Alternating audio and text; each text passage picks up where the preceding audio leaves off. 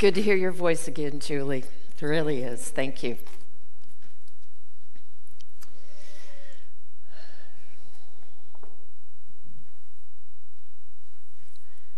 So I have a lot of big topics to talk about this morning, if you're ready. Are you ready? Okay, good. Okay, I have kind of a strange example, but just stick with me here. Yesterday I was out at the F1 race to see the qualifying race for today's final. It was really exciting, and I love to watch fast cars, so there you have it. And then after the concert was after the race was a Billy Joel concert. And I saw Billy Joel back in the 80s when he was, at the height of his career. I guess the height of his career, the height of his album and CD sales, no, cassette tape sales. I think he came after 8-track tapes, but I'm pretty sure there were cassette tapes. And so hearing him was like hearing him 40 years ago. He sounded the same. He has a whole lot less hair, like none, but he sounded great. And it's sometimes hard when an artist is live to recapture what happens when it's done in the studio, but he did. So here's the way I was thinking of it. So here's the 1980s, and here is now. And those 2 points came together like there was no distance in between them. You know what I mean. That's what memories are good for, because they bring the past and the now together as though time did not exist, because time is a construct that we have. So now I'm going to ask you to stretch that a little bit. If this is the present and this is what is to come, can you see how those two things can become 1 point also? It's not a one-way thing. It's like everything is now. It's just that we don't have a record of the future like we have a record of the past. So we have the opportunity to be more creative in the present so that we are making a recording for the future. Okay? So I'm just kind of compressing time. You're with me, yes? Henry David Thoreau said a few years ago, he said that we have the opportunity to usher in a new world in which people of awareness will live in what he called the license of a higher order of being. The license of a higher order of being. Now, I like that idea. I like the idea, since we've been talking about the shift that we're engaged in right now, and all of our readings this morning have reinforced that. We have the opportunity now to see how we're going to become that higher order of being. And it's up to us to do that. Who else is going to do that? There is not a they that's going to create a better future for us. It is they is us. And so that's what we're about right now, and we have the opportunity to be even more conscious about doing that. We cannot be unconscious anymore. We cannot live on autopilot anymore. We are examining everything we believe, everything we have done, everything that has brought us to this point in time, everything that is compressing to this one vital moment so that we can see who we want to be. Oh, listen, it's me.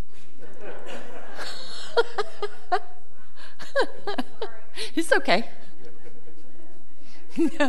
Whoa. Talk about compressing those moments, man. She sounded pretty good, so that's nice. So I'm going to be talking to you today and using some quotes from people in the past because those points are no less relevant now than they were back then. Pierre Teilhard de Chardin was born the same, golly, he died the same year I was born, 1955. So just do the math. And he said something that had I not known that he wrote these words prior to that moment, I would have thought that they were about now. And it was my summary for my talk today. There is now incontrovertible evidence that mankind, humankind, that's the other thing. I'm going to change the language a little bit because humankind sounds more human. Humankind has just entered upon the greatest period of change the world has ever known, if only he knew. And perhaps he did. You see? That's why our important teachers are important to us, because their words are timeless. The ills from which we are suffering have had their seat in the very foundation of human thought. And we know this is true. But today, something is happening to the whole structure of human consciousness. A fresh kind of life is starting. In the face of such an upheaval, actually shaken by it, no one can remain indifferent.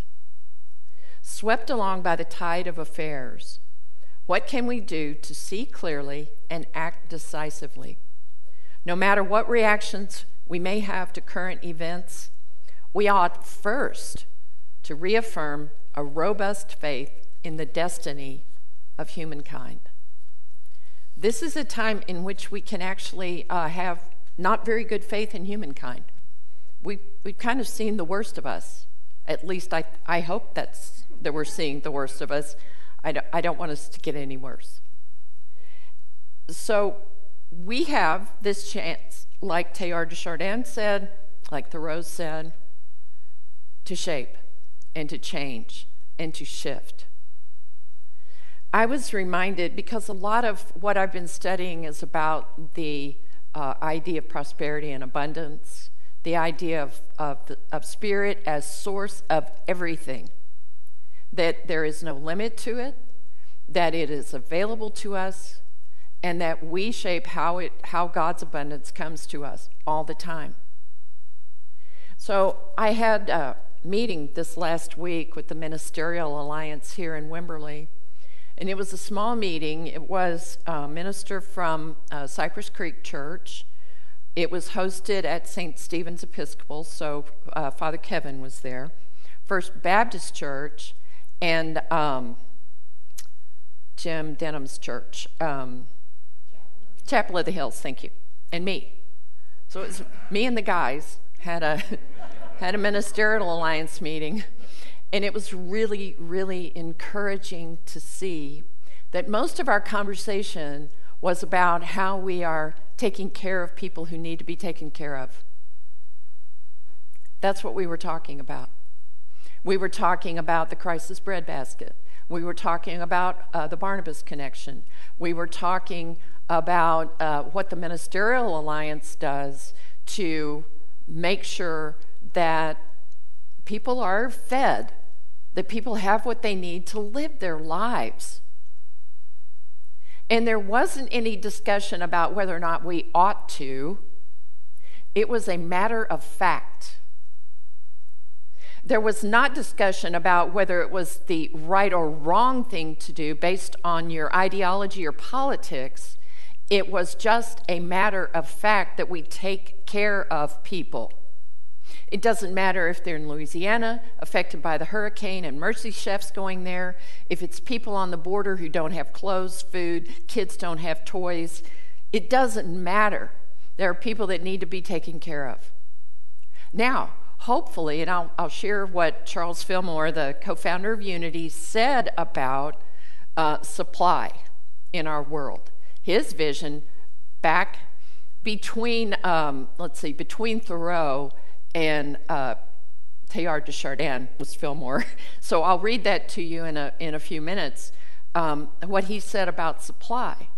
But until we have all developed and nurtured and practiced a spirit of abundance for everyone, then we will continue to have people who need to be taken care of.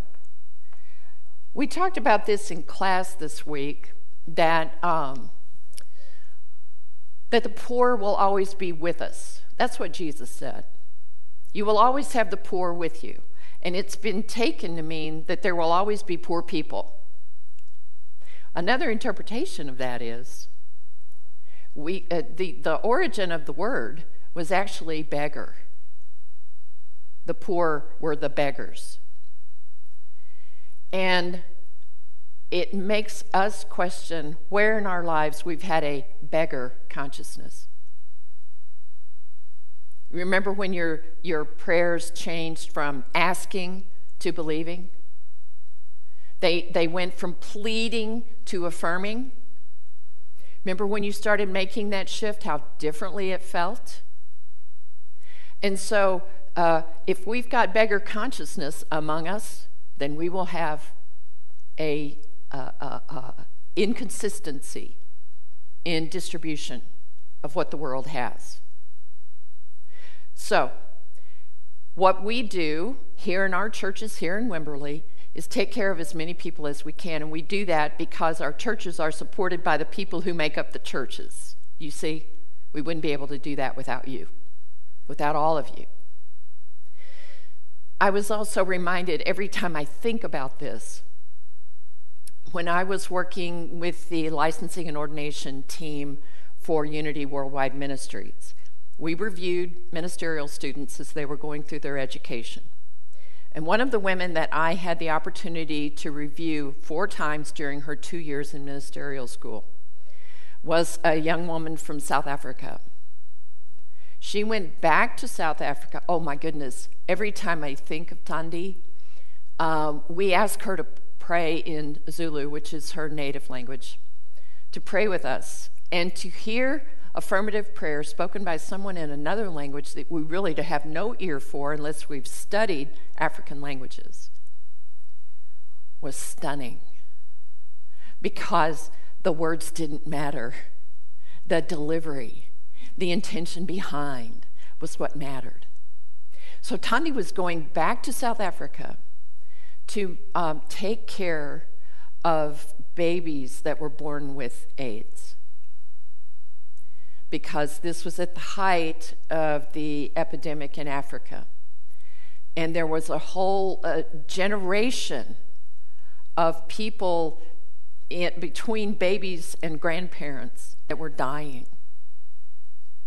So there was a ministry to the grandmothers that were taking care of babies where the parents had died. And there were babies being born with AIDS. And there were so many. There were so many. It's like, how in the world do you take care of that? How do you not just get overwhelmed with despair?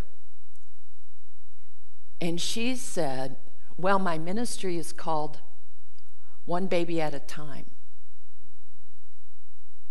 You see? We may be only one of us, but we have us. And we can take care of one person at a time, starting with ourselves in the consciousness of abundance, in the consciousness of goodwill, in the consciousness of plenty for all. And especially if we come from a position of comfort in our lives, that which we do to make sure that others have increases us as well. Not only in our feeling good about it, we don't do it just for feeling good, we do it because it is the thing to do. And as we continue to give of that goodwill, to give of our time, our talent, our treasure, as we do that, we are increased, all of us. And I know we talked about this in class this week, about the rising tide that lifts all boats. We are aware. We can't not be aware. And so it is important that we keep our consciousness sharp, connected, intentional, forgiving, loving, generous. I'm going to go way, way back to Plato. Plato said, and this kind of helps us deal with what's going on with humankind right now. Opinion is really the lowest form of human knowledge. I think I'll just say that again for the benefit of everyone. Opinion is really the lowest form of human knowledge. It requires no accountability and no understanding. So here's where your opinion goes. It just goes. It does nothing except give us some false sense of superiority. The highest form of knowledge is empathy, for it requires us to suspend our egos and live in another's world. It requires profound purpose, larger than the self. So once again, we're hearing the words of someone who lived a long, long time ago, telling us what we need to hear now. And once again, the timeline has gone to a single point. And it's important for us to have time as a construct. We have to have that. It allows us to move about the world. Just as our egos allow us to have some kind of identity, although it is not all that we are. If you heard my Facebook Live broadcast on Thursday, the ego is important, but it's not as important as it thinks it is. The ego is just constantly trying to be relevant. And so if we're satisfied and content, our ego is going to go, wonder what trouble I could stir up today. I wonder who I can pick a fight with. I wonder what I can do to make myself feel valuable, important, relevant. So just notice that. Your ego is always going to do that. The ego is not something you have to squash. It's just something you're going to walk in companionship with, sometimes helping you along the way and sometimes biting your ankles. So next time your ego gets up in your face and starts having opinions, say, "Oh, you little ankle biter." That'll be quite enough for today. Thank you very much.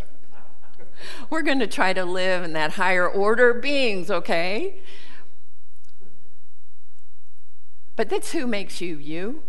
It's what gives you motivation in the world. It's not all that you are, though. There is something greater and more eternal that you are. Yeah. Isn't that a relief? That we're not stuck being ourselves? I'm so relieved. Because, man, I can get all that, you know? And a feeling of self-importance, that kind of self-importance, doesn't allow us to do what we're here to do. It doesn't allow us to have space for that great eternal self. And so we are consistently doing this. I got to tell you, my friends, you've heard me say this before, there is not a time where we can go, whew, I'm done with that part of my spiritual life. Now it'll come back around. I promise you. I promise you it will. And it's okay. It's okay. We are about mastery. Mastery takes practice. Practice takes a desire to do so, a willingness to do so. And remember that being willing to grow doesn't have to be the same as wanting to. There are many days that I do not want to grow spiritually. Thank you very much. But am I willing? Am I willing to do that? You hear the difference.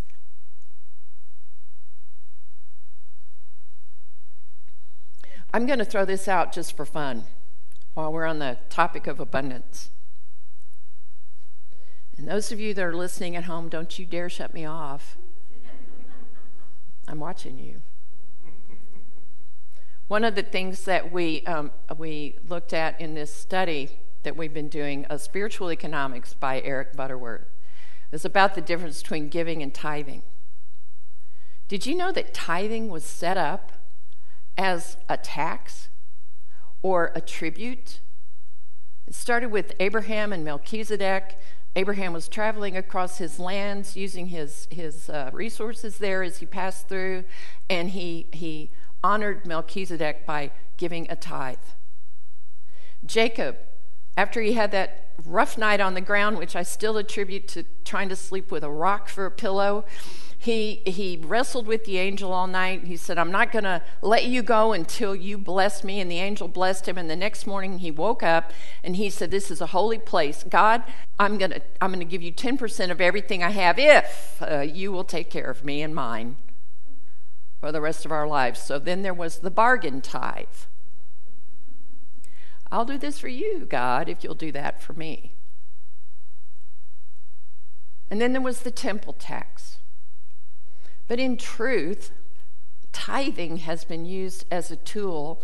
Ooh, man, I'm going to say it. I'm going to say this. I'm going to say it. Here it comes. Tithing has been used as a tool to get people to give money in churches.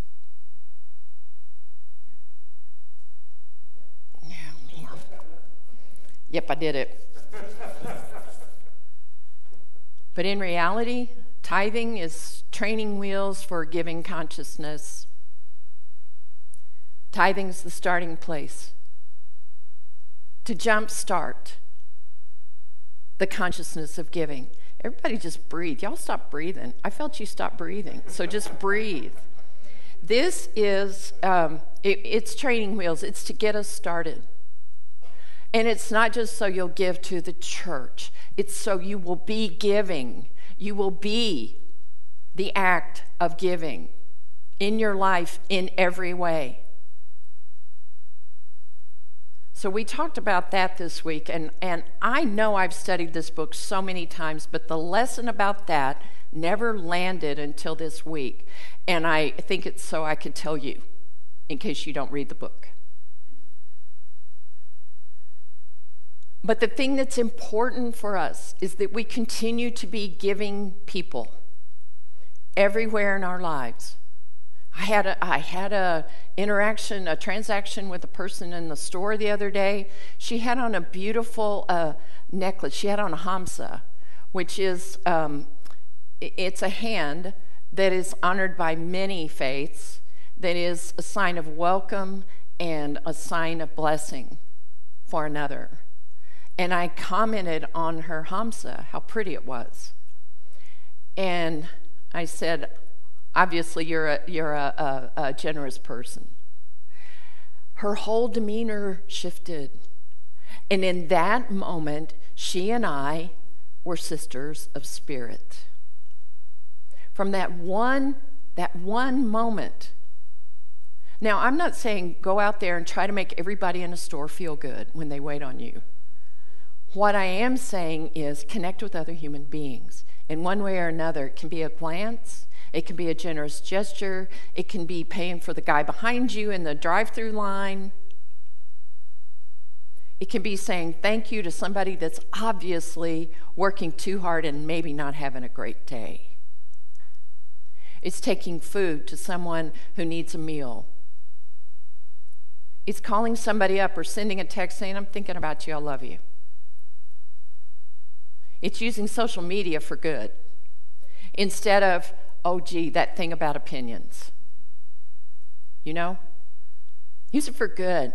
If you don't have something nice to say, like my mom always told me.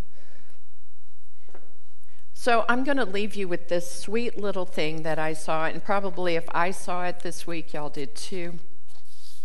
The author is unknown. It's called The Train. I'll share Fillmore with you the next time. At birth, we boarded the train and met our parents, and we believe they will always travel by our side. As time goes by, other people will board the train, and they will be significant. For example, siblings, friends, children, and even the love of your life. However, at some station, our parents will step down from the train, leaving us on this journey alone. Others will step down over time and leave a permanent vacuum. Some, however, will go unnoticed that we don't realize they vacated their seats. This train ride will be full of joy, sorrow, fantasy, expectations, hellos, goodbyes, and farewells. Success consists of having a good relationship with all passengers, requiring that we give the best of ourselves. The mystery to everyone is we do not know at which station we ourselves will step down. So we must live in the best way, love, forgive, and offer the best of who we are. It is important to do this because when the time comes for us to step down and leave our seat empty, we should leave behind beautiful memories for those who will continue to travel on the train of life. I wish you all a joyful journey.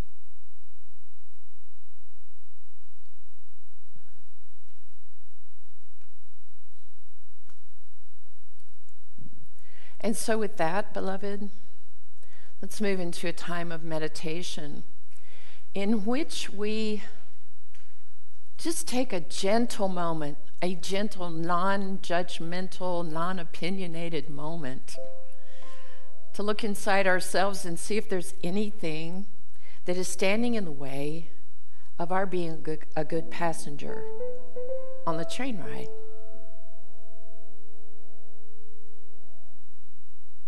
Let's take a moment to see if there's any part of our hearts that is hardened or casts judgment upon others.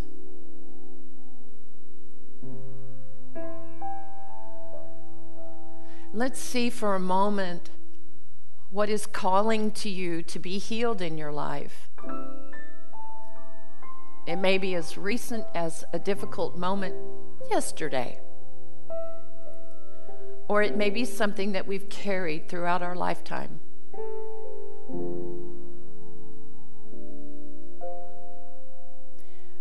And now is the time to ask yourself if you are limiting God's all-knowing, omniscient ability to heal everything, to provide everything. Love, companionship, comfort, enough to give away to others.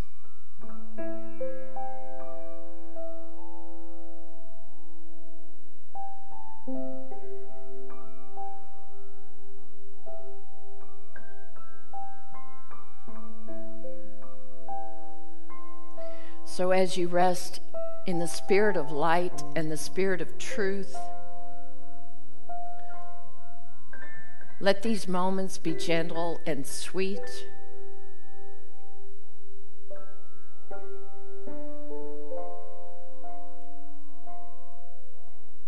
And do whatever it takes to imagine yourself as one of those higher order of beings, not superior over others, but the bearers of light and truth into the world that we are creating right now.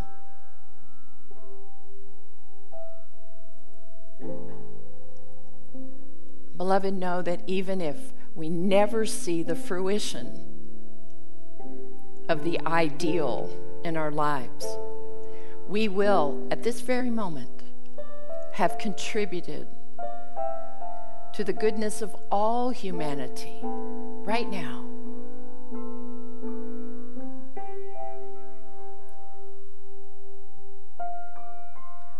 So in this gentle moment, cast your net wide to bless all beings everywhere.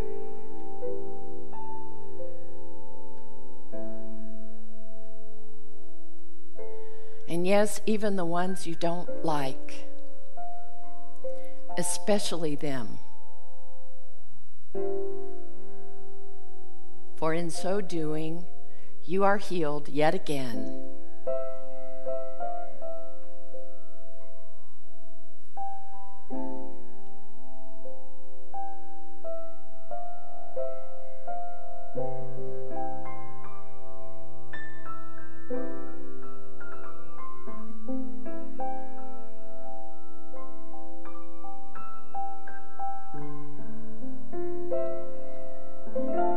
Beloved, if you ever have difficulty with these moments of blessing, of giving of yourself, just remember that at the heart of you is everything that is needed. If you have difficulty doing this, remember to give thanks for all the small things, for all the sweet things.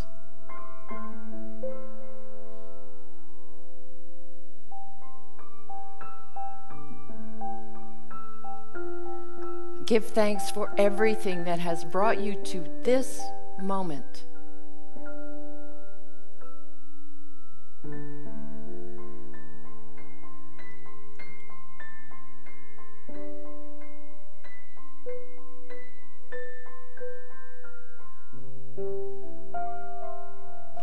And I ask you, my friends, I'm opening my eyes now to connect with our audience elsewhere. From those that have written to me and talked to me and said, we are the camera, thank you for being with us. And so I ask you to bless all the people that are beyond this room, that are one with us in spirit, just as you bless all the people around the world.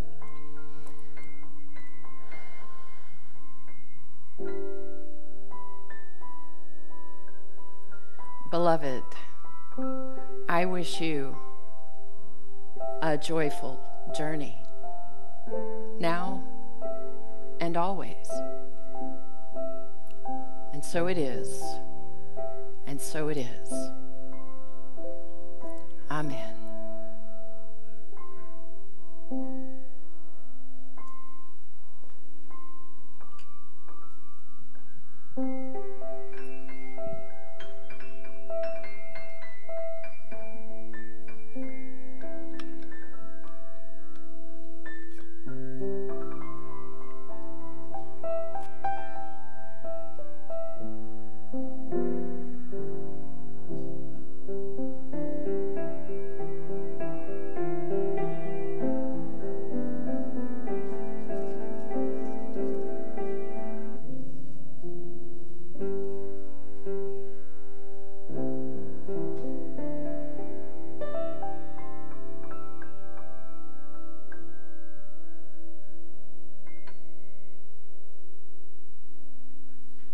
That was a beautiful accompaniment. Thank you. Thank you.